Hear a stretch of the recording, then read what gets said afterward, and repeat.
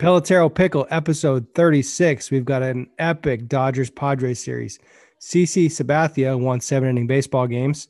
We got young studs in Major League Baseball. And how much would it take you to fight Jake Paul?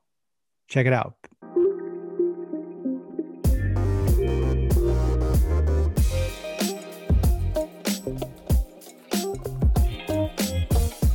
Pickle, episode 36. It is Monday, April 19th. What a week of sports. We had a lot going on. Chris, how are you doing today? I'm going for close-ups today, guys. This is all we're doing. Hey! Just kidding. Nice hair. You won the hair contest last week, according to Twitter. Got a bun.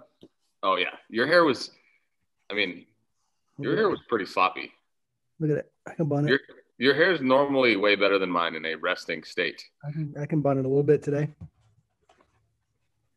I don't know what I'm going for, but it's like ninja. But at age 37, that ain't it anymore, you know? Yeah. Yeah, so I just got distracted by people looking at my car that's been severely damaged by hail, and now I'm sad again. I think you could just be a trendsetter, man. Drive a dimpled Tesla. I don't know. I'm just sad about it. Let's get on the topic so we don't have to be distracted by that. Padres Dodgers, outstanding playoff atmosphere baseball in April. It's just really fun games, really competitive. Was it a 3-game set? Friday, Saturday, Sunday. So first 2 games were really close. Padres pulled out at the end yesterday. So all 3 games, hyper competitive, huge atmosphere. It sounded like capacity crowd in San Diego. I don't know if that's because we're not used to hearing people in the stands, but it was really fun. What were your biggest takeaways from the series? That Fernando Tatis was 1 for a billion with a homer. That was one. No, he just doesn't look like he's there yet where he needs to be. Let's put it that way. He came back from that shoulder injury on Friday night, and he had a homer that game. He's made 7 errors already this year. Yeah. 6 games, and I just saw something on Twitter. He made 3 in 58 last year. Jamie Merch had a comment on Facebook that said mo money, mo errors. Yeah, it's funny. I don't like as soon as guys get paid, everybody just tries to be like, "Oh, are you worth that much?" But it was funny when, you know how I knew it was a big series. I got 2 texts from people in New England that on Friday night that asked me if I was watching Padres Dodgers, and I said no, I'm watching the Challenge season 22 on Paramount Plus. And then they're like, it's getting electric. And I was like, yeah, I guess I'll watch it. So I put it on reluctantly. And then I was kind of glad I did it. The game ended up going to extra innings. But the funny stuff was like when the Padres were coming up to bat I think it was the 9th to tie it when Hosmer got the base hit. They had about $800 million coming up. Tatis, Machado, and then casually just slide in Jake Cronenworth. And then Eric Hosmer. That's $800 million of players. So that was cool.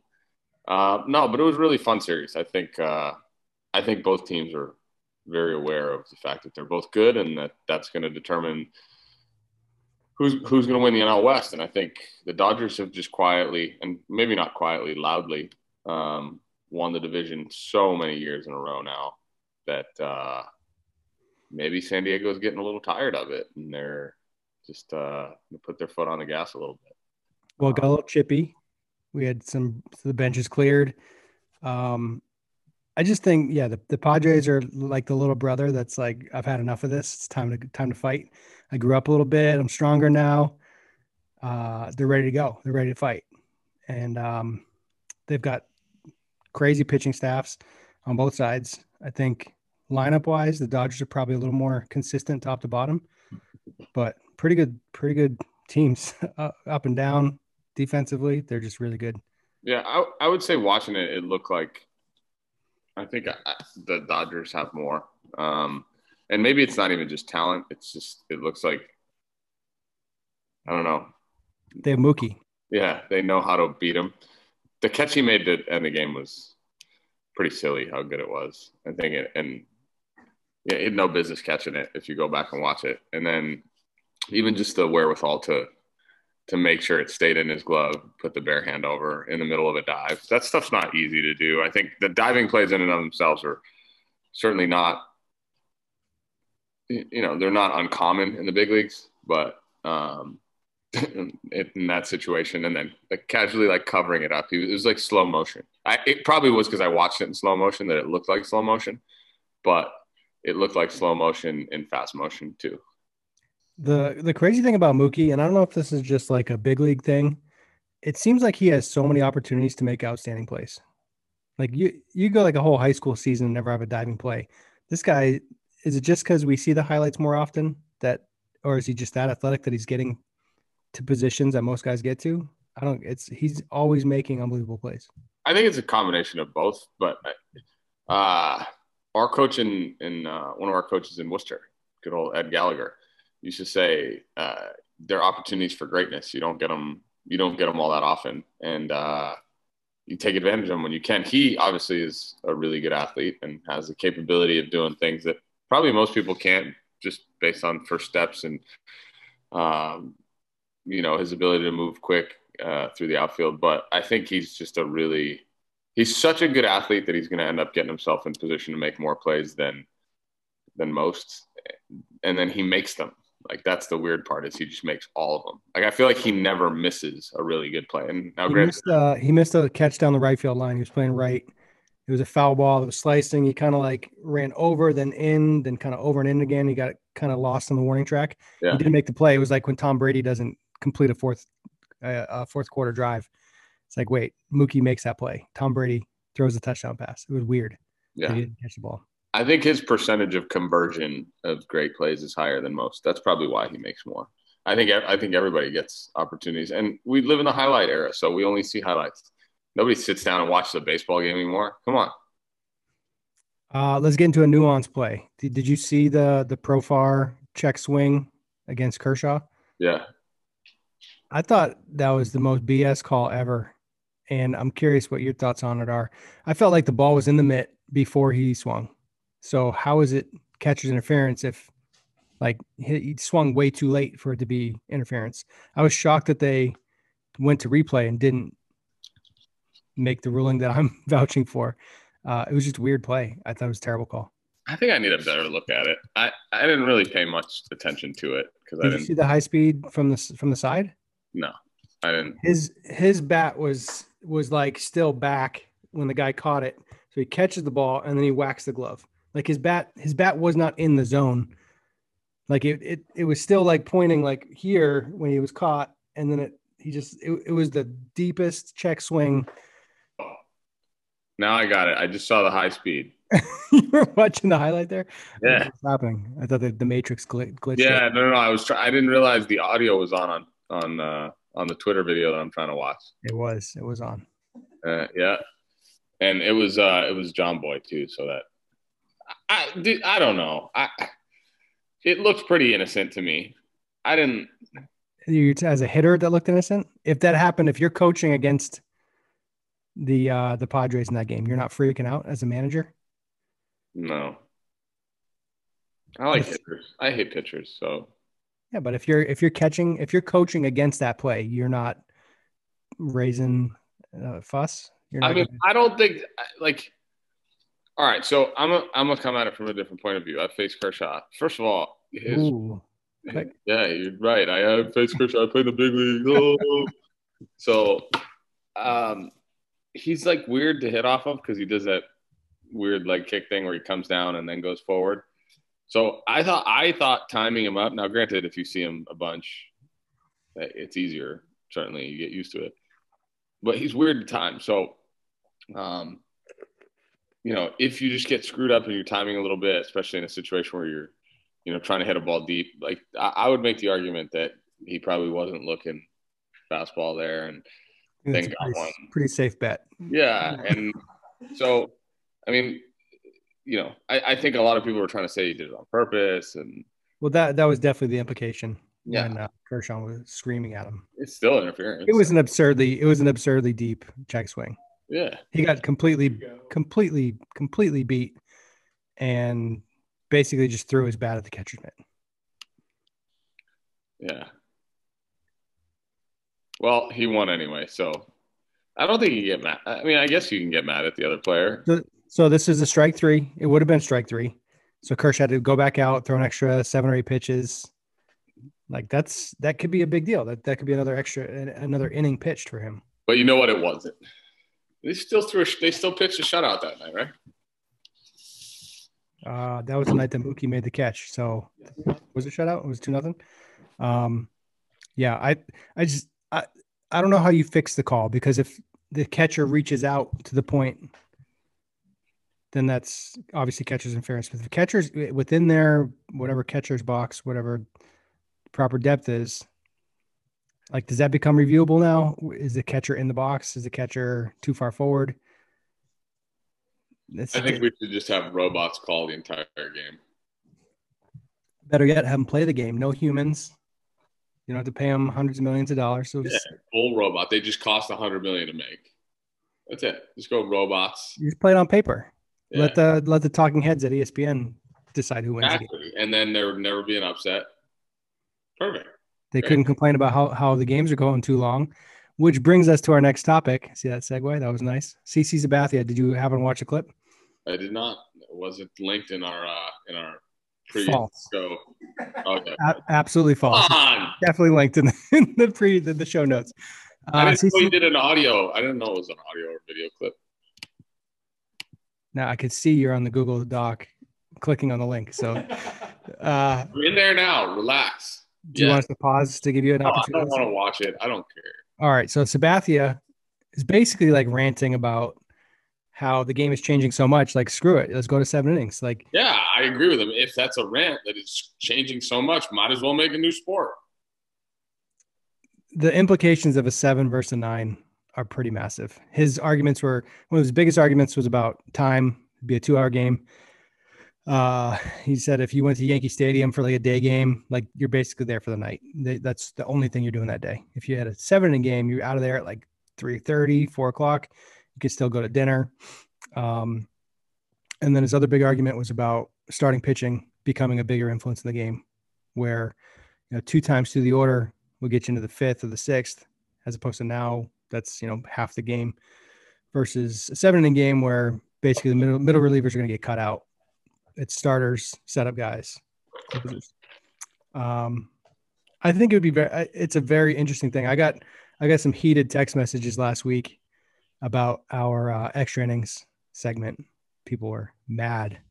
I don't even remember what we said, so I'm glad. We said we liked it. We said that the throw the runner on second base, it's like the purity of the game is gone. So I roll with it. From an entertainment standpoint, put the runner on second. Game will get over quicker. Did you see it? The games are ending in 1 or 2 innings because, like, somebody's going to score, right?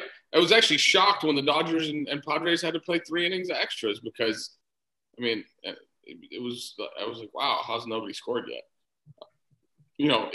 Again, what are the percentages of a run scoring on a leadoff double? Look at that and go, all right, so you're going to score 1 out of every 4 halves of an inning, probably 1 out of every 3. So it's going to go quicker. It's not baseball at some point. Like, at some point, it's like eyewash ball, or so the people that were mad, yeah, like, I'm not condoning. And I guess that's the point you're trying to make with Sabathia.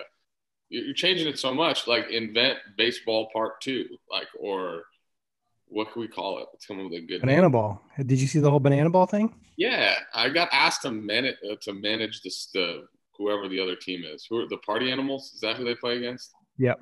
I couldn't have done the cut sleeve shirts. I would have had to do too many bicep curls to get ready. Well, the banana ball thing actually looks pretty fun, and it's just not baseball. I'm glad he called it banana ball. That's the point. Major League Baseball. If you think about this, right? And I don't know if I've said this on another show. For like 100 years, right? Baseball stayed pretty much the same. Very few rule changes, maybe roster size, the DH, length of season, right? Very conspicuous. And there were very fewer rule changes proposed on a year-to-year basis. Like, so you were probably like, oh, we're going to do the DH after, 10 years. Somebody else goes, oh, let's, put in rosin bags, or I don't even know the order of operations. I'm sure rosin bags came before the DH. But in the last 20 years, or like last 10 anyway, I've heard 57,000 proposed rule changes because they just want to make more money. They think You think it's more money though? Like, they think they're going to make more money because they're going to attract a younger audience. They think they're going to attract more people if they shorten the game and make it more entertaining. Because the attention span of a 2021er, I'm not going to use the terms millennials, Gen Zs, Gen X's, or whatever. The attention span of people now is like, butterfly. I don't even know what that means.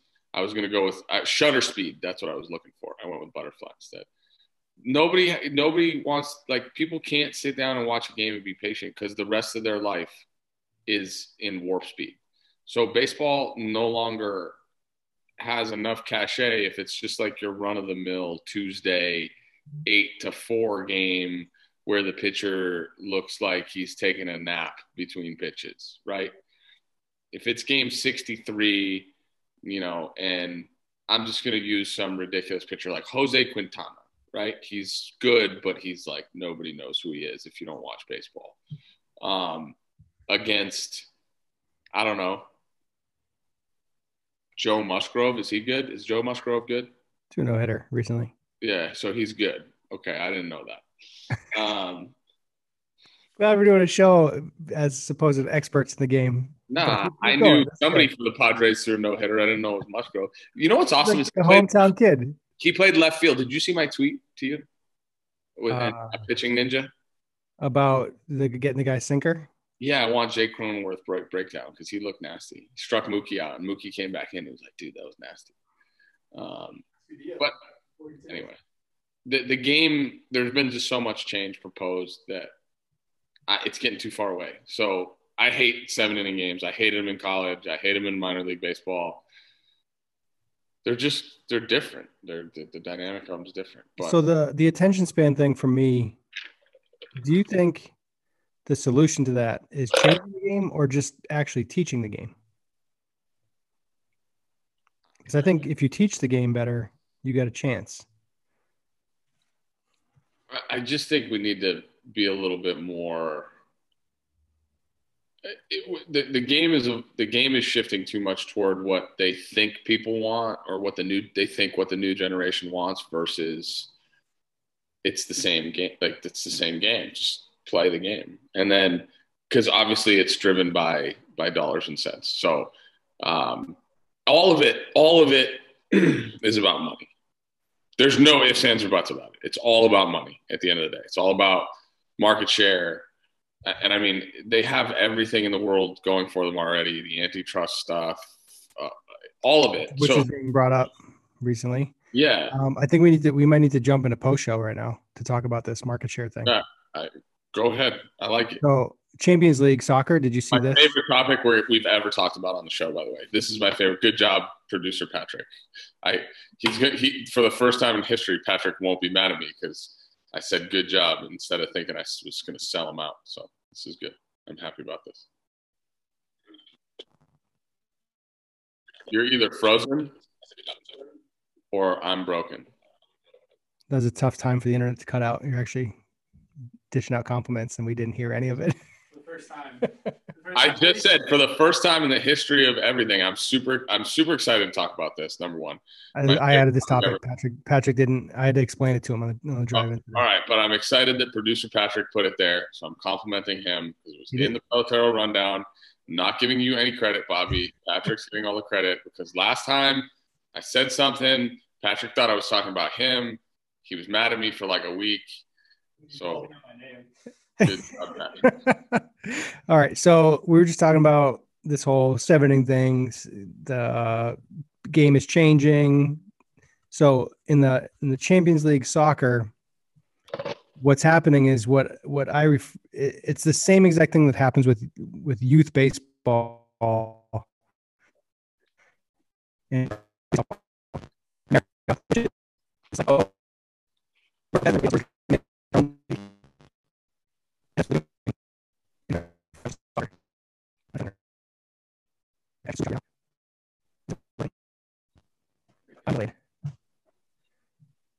back to real time. It's working.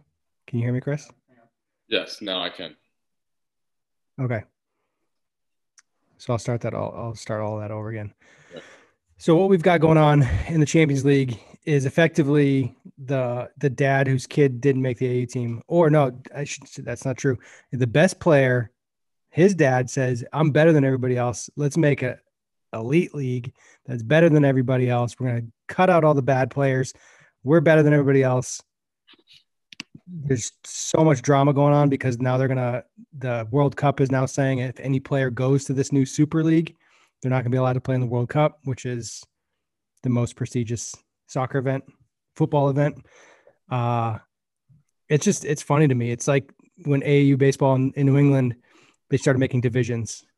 When we had AB athletic development, we had a ton of kids try out for teams. So we try to make two teams at each level. And we called one team A and their team B. And then parents freaked out that they're on the B team because they thought it was the worst team. It was like, no, it's just a different name. And they were like, oh, it's the worst team. There's like a 0-win situation. But the AAU started making the super division.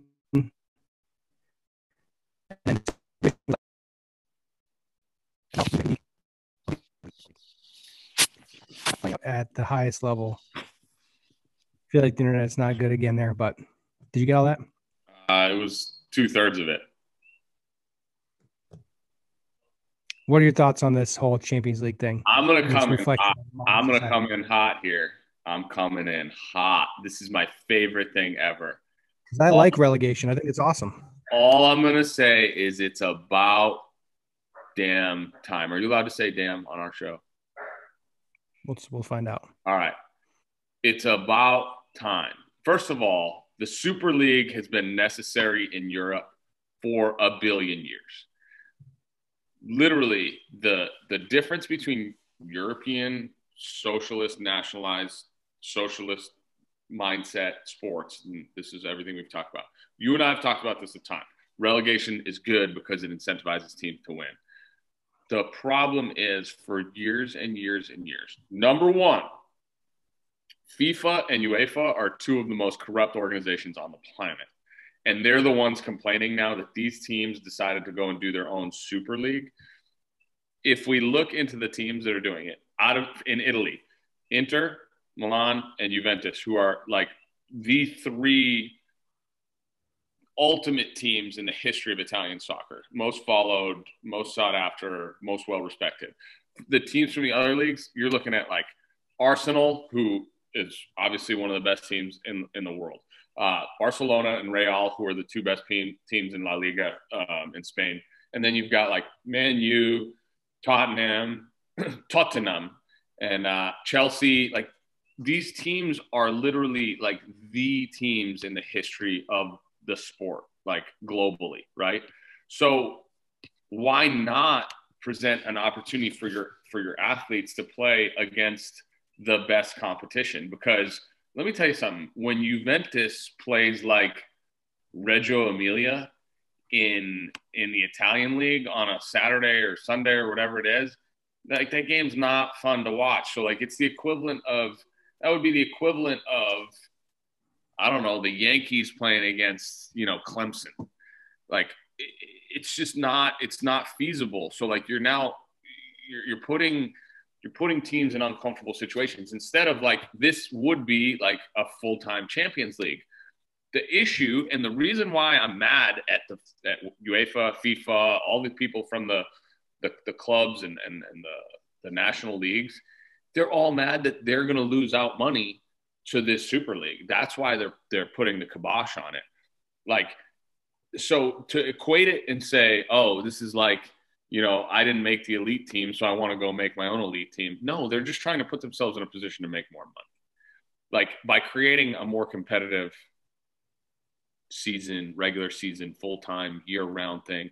Champions League is obviously based on like what happened the year before where you finished in the standings. So it's a way of doing that. But like, the teams that are the most high profile don't necessarily always get in because like maybe they had a bad year or whatever. So this gives an opportunity to watch, Ronaldo against Man U against all the time. Like just because you're playing in La Liga doesn't mean you shouldn't go play against the best teams in around the world. So that's my take. Like, I think it's the greatest thing ever. I think it's about time that these teams start thinking in a capitalist way.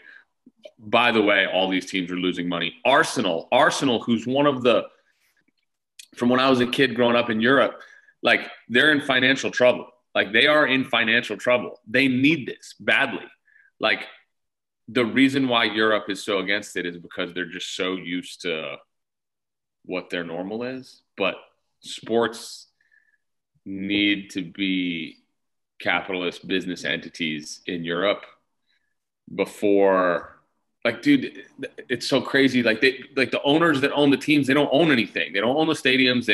They only own the player's player card. I'm telling you, somebody's telling me they're going to go buy a team in Italy. I'm like, what are you buying? The Cardellinos, and that's it? Like, so you don't own anything. Like, you barely even own your own merchandise. Let's go. I love it. So who owns the stadium, who owns the merchandise, and who owns all that? The comunes in Italy. Where's like, that? You own your own merchandise. Like, the town, the comune is like it's a town or city or municipality or whatever you want to call it. The merchandise, you do your own merchandise, but it's very foreign. So who gets ticket sales? It's a good question. Is it like a split? It's probably a split. Sure, yeah, but you don't do your own, like, concessions unless, like, any.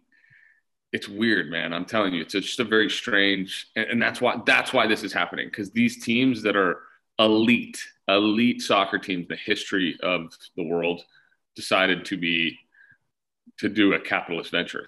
All sports in Europe need this because they're all dying. They're all dying.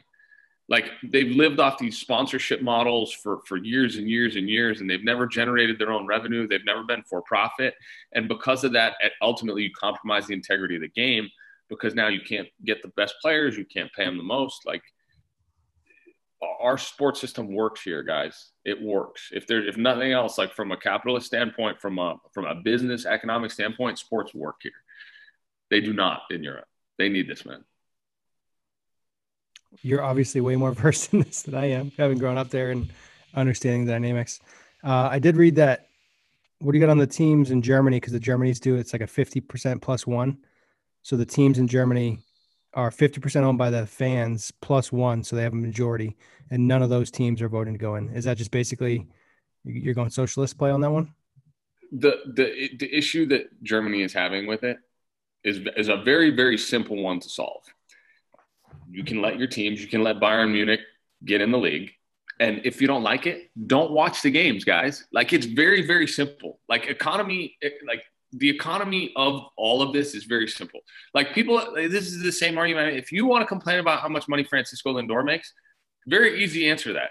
Don't turn the TV on when he's playing. Don't watch. Don't buy his jersey. Don't buy tickets.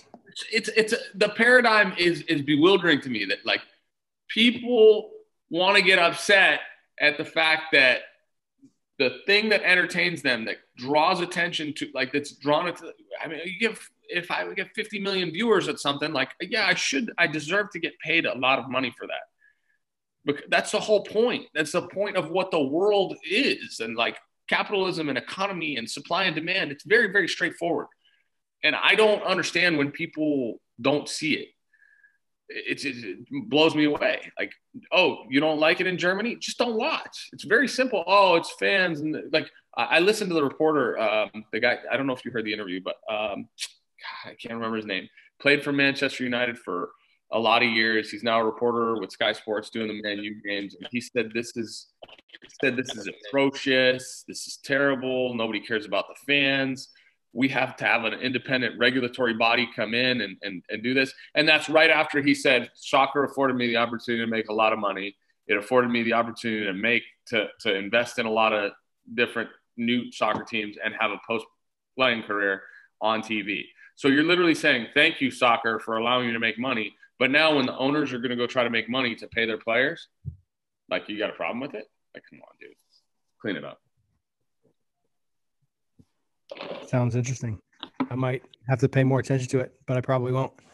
Yeah, they should do this for all sports. And by the way, think about this. Talking about national, like, Germany is a country, right? Like, Italy's a country, Spain's a country. I know we don't need a geography lesson. the United States is a country, but all our states are like I would say our states are more the equivalent of like a country in Europe, right? So the continent of Europe, why not have a full European league that is a continental league? That just makes entirely too much sense because now you raise the level of play all around, pique people's interest, and that's what the Champions League does in soccer. The problem is it's very scattered. Why not have all the best teams playing all the time? Because now you're going to get the best players playing all the time. Is this the equivalent of just like creating Major League Baseball in Europe? Yes.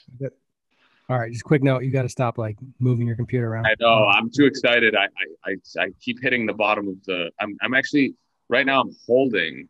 I don't know if you can see my hand going over. I'm holding my screen in case I need it again. Okay.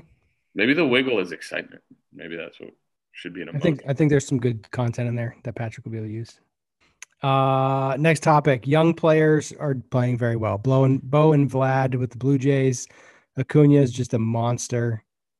Is this one of the best crops of young players in like recent history? Like when was the last time there were this many good young players?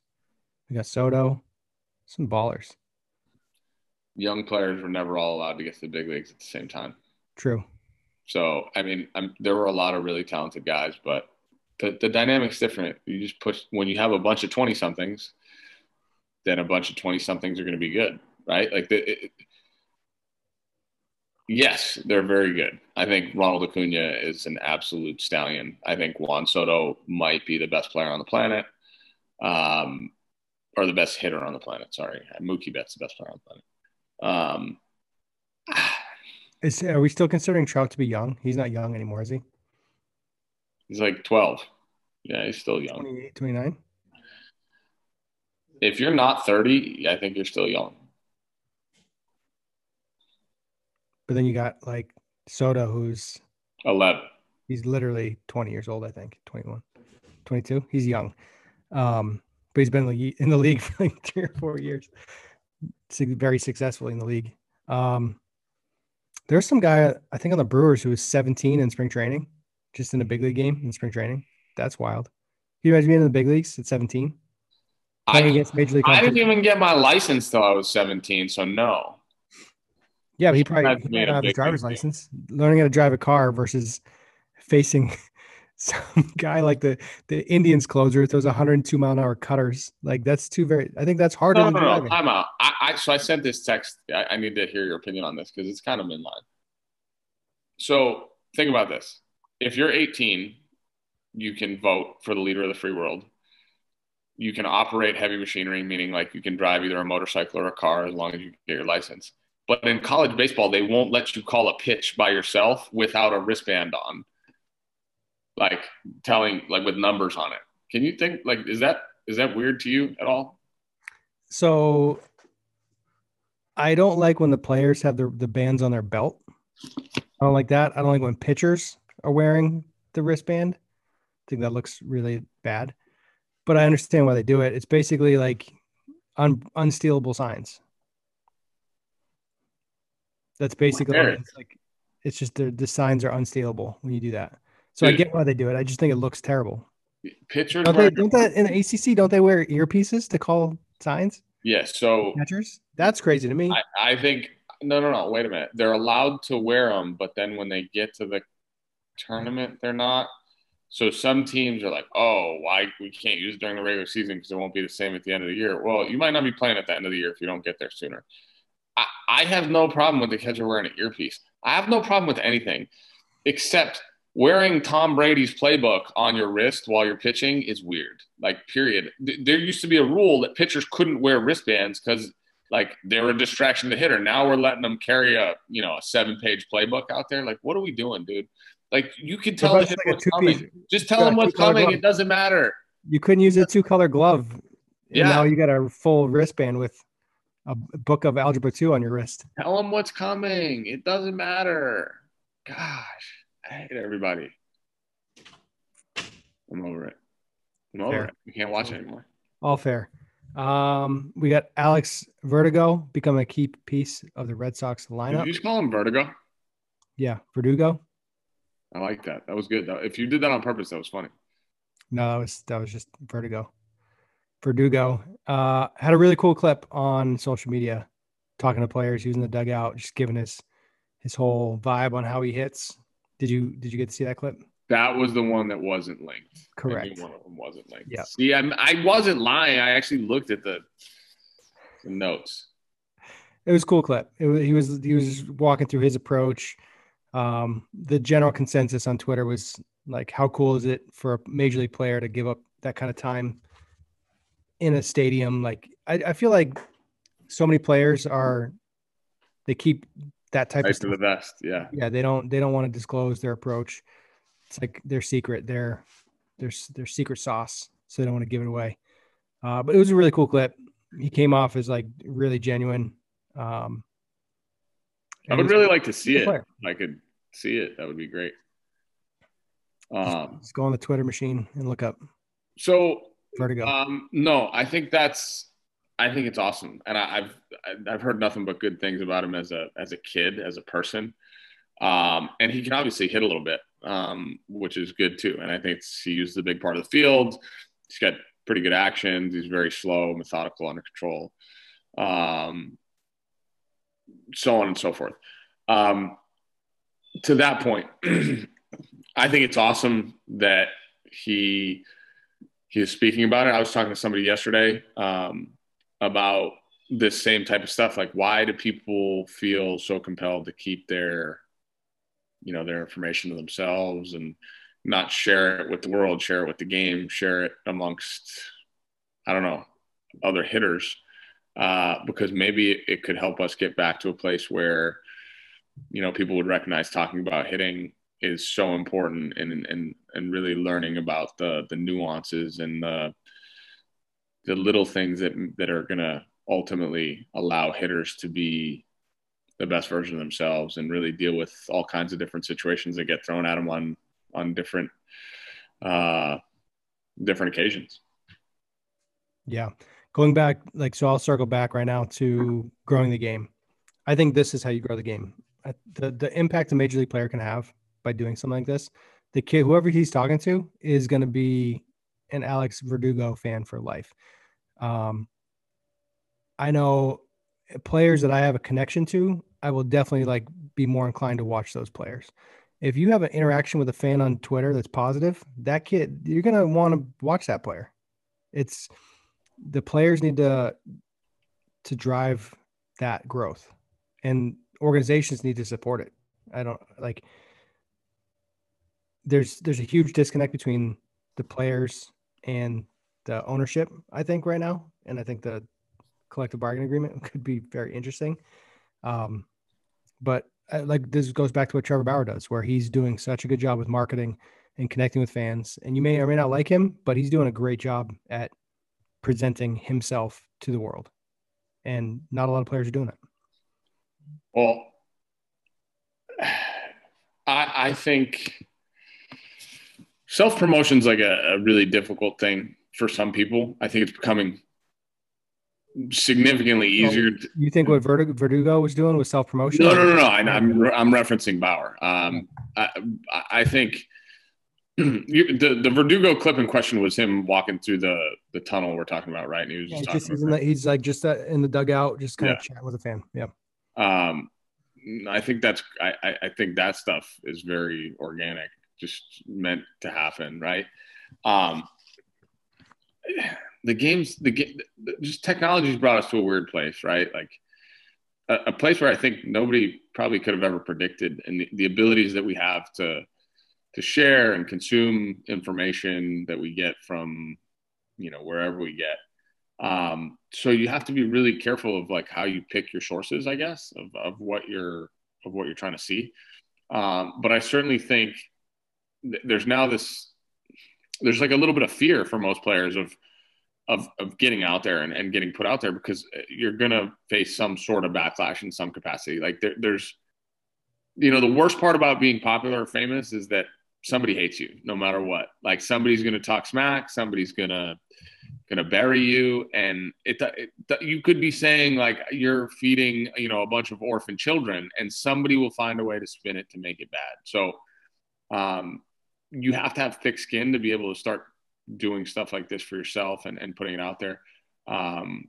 The league itself, I think, has always shied away from promoting their players, other than the really, really, really high end guys, because they've tried to manage salaries. I don't know that I know the perfect formula, but I think, any type of discussions, like the game needs the discussion piece. You said it. I mean, people need to start talking about it. I don't know what that looks like, though. I don't have an opinion there. Yeah. I just think the more players can connect with fans directly, and the opportunity to do that is greater than ever. So it's a balance. Post show, last question of the day. How much money would you need to box Jake Paul? Whatever. Would you get in the ring with him for $500,000 to fake getting hit in the head and get a payday? Yeah, I mean, we're pretty sure that that was like all set up, right? The guy was like laughing after the match, like celebrating with family. So yeah, seems like it was a Jose Canseco situation. Yeah. I mean, I heard it was like a spectacle. I was thinking about how ridiculous the fact that we have some kid who him and his brother have earned or gained, I can't even say earned, gained a following socially through. I'm going to say earned because tell you what, there's a lot of people on YouTube that don't have the following. No, I know. But and the reason I don't like the word earned is because it's so much more acceptable to do something that's not necessarily like PC or approved, or like if we did some of the stuff growing up that Jake and Logan Paul do when they were 18, like you were either catching a backhand or, getting punished, suspended from school, blah, blah, blah, so on and so forth. Right. And so some of the things they're doing are not quite setting the best example. Like we were taught to set an example for people and, be good, upstanding humans. Like when Logan Paul and Jake Paul egg a house or toilet paper a house or whatever it is, it's just some example, right? Like it's a little ridiculous. So like, that's why I don't say earn the following. Now that being said, to your point, kudos to them for garnering attention, doing what they want to do and making money because of it. But I have a problem with the fact that he's like at best, like I don't know, like over mediocre, just above par boxer. Is that fair? Like, I have no idea. Exactly. But like guys like Canelo Alvarez, guys like, Triple G, Floyd Mayweather, they worked their whole lives to be the best boxers in the world, the best boxers on the planet, and made, scratch and clawed to make a lot of money doing it. Now this guy's making however much money he's making for his pay-per-views, where like Justin Bieber and Snoop Dogg are hanging out on a stage above the ring, and it's a spectacle. Like this is what it is. And like, let's not mistake it for actual sport or competition. So, but is that what Major League Baseball is up against when we say kids have a low attention span and all that? 100%. Yeah, there's no doubt about it. So the whole thing comes full circle. But that's why at some point you have to decipher between entertainment and sport. And I think they can be one and the same. Certainly, like the World Series tends to get entertaining. Dodgers Padres got really entertaining. But I think you have to remember and distinguish between both and why they are what they are. So as much as anything, I think it's proof for building an audience. So Jake Paul's got a massive audience. If he's doing something, there's a lot of people that are paying attention. So like what you were saying earlier about, you got 50 million people watching you, you deserve to make a lot of money. Guess what? Jake Paul's got millions of eyeballs on him. What does it take to build an audience, do you think? Do you think you have to be different? That kind of audience? Yeah. I mean, like you have to be different? I think a big part of what they did was they were early, and they were like, my understanding of YouTube is once you get to like 100,000 followers, it just snowballs. Like it really will take off from there. but they have to do things that are entertaining and engaging and pushing boundaries. And I think I feel like pushing boundaries nowadays is doing all the things that we grew up being told not to do. Like you have to be like a little bit of a rebel, and so I don't know. There's a guy on YouTube. He's one of the highest earners on YouTube. His account is Mr. Beast. And him and his friends, I think I read an article about this. They like dropped out of school and they just figured out how to make viral videos. They just figured it out and they just make viral videos all the time. And he makes like $3 million a month on YouTube. Are the videos good? Like, what are they? They're like, it's all about the featured image. It's all about the type of content that it is, the headline. I mean, this is just like modern day marketing. It's how do you get people? How do you get somebody's attention on the internet? Yeah. They do a bunch of challenges where it's like, oh, we're going to give away $1 million to whoever does this last.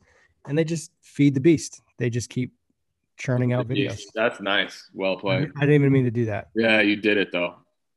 But it's, the difference is anybody with an iPhone can produce videos and tap into an audience. Like how many views, I don't know how the point system works where it's like, oh, the World Series had this many points or whatever for the viewership.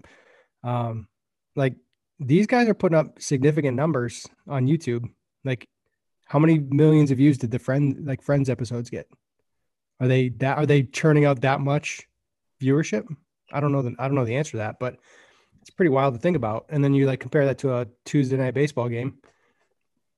You're competing against Mr. Beast and Jake Paul. But it's just much easier to consume stuff now. I mean, you can consume it on your own time. Like that's the difference. Like you had to watch regularly scheduled programming. Like, dude, I'm talking about the difference between, hey, it's 7:00 on a Tuesday. Like you have to watch at 7:00 on a Tuesday, as opposed to, no, you have all week. And oh, by the way, you have one day of the week you can watch this whole series if you really want. Like how many people are binge watching shows? Like, dude, people can't wait a week to watch a show. Literally, I true story. Like the Challenge on MTV, the Challenge did they're doing a thing on Paramount Plus, and I was upset when they didn't put the whole series out at once. They're doing it like a regularly scheduled TV show, so I was pissed. I told my wife, I was like, "Why? What is this? I have to wait till next week. This is stupid." Can't binge watch the whole series. Idiots. It's crazy. It's crazy. But even something like YouTube has become a massive. Like at one point, I thought I read that YouTube was a bigger search engine than Google because people like, oh, how do I fix my sink? They'll just go on YouTube and look it up. Yeah. It's wild. So how much would it take for me to fight Jake Paul? Not that much. Wouldn't take much. I'd fight him for money. Just fall down. And just put not that much into your contract. Yeah. No, I mean, like, is it real? Is like, do I get to work out? Do I have to take it seriously? Do I only get money if I win? Those are. I mean, Askren definitely didn't work out. Let's put it that way. Yeah, but he's been a fighter in the past. Yeah, but he looked like a wet newspaper in the ring from what I saw. Like this guy used to be in shape. Didn't he just take one punch and just the fight's over? It's like an overhand right in the first round. Yeah, I mean, I saw the clip of the knockout, but I didn't see the progression leading up to that moment. I think that was like the beginning of the fight. It was like very, very quick. A minute, maybe. Yeah. I saw a ringside clip where the punch looked like it hit him pretty good. The only thing that makes me think it was real was like when he got punched, like his feet like came together. He like like stood up in the dead fish. Like this guy's gotten punched in the face. Like I saw a video from an MMA fight where he's just getting like just hammer fisted on the ground. I mean, he's gotten punched in the face a lot. He's got knees to the face. The scariest. Yeah, he just got like ate a lot of punches. So, all right. Well, I think that wraps up this week's episode. Good job, technology. Really crushed it this week. Texasology? No, technology. Right. All right. That is episode 36. Woo! Pickle out. That's your line. Your line. Pickle out!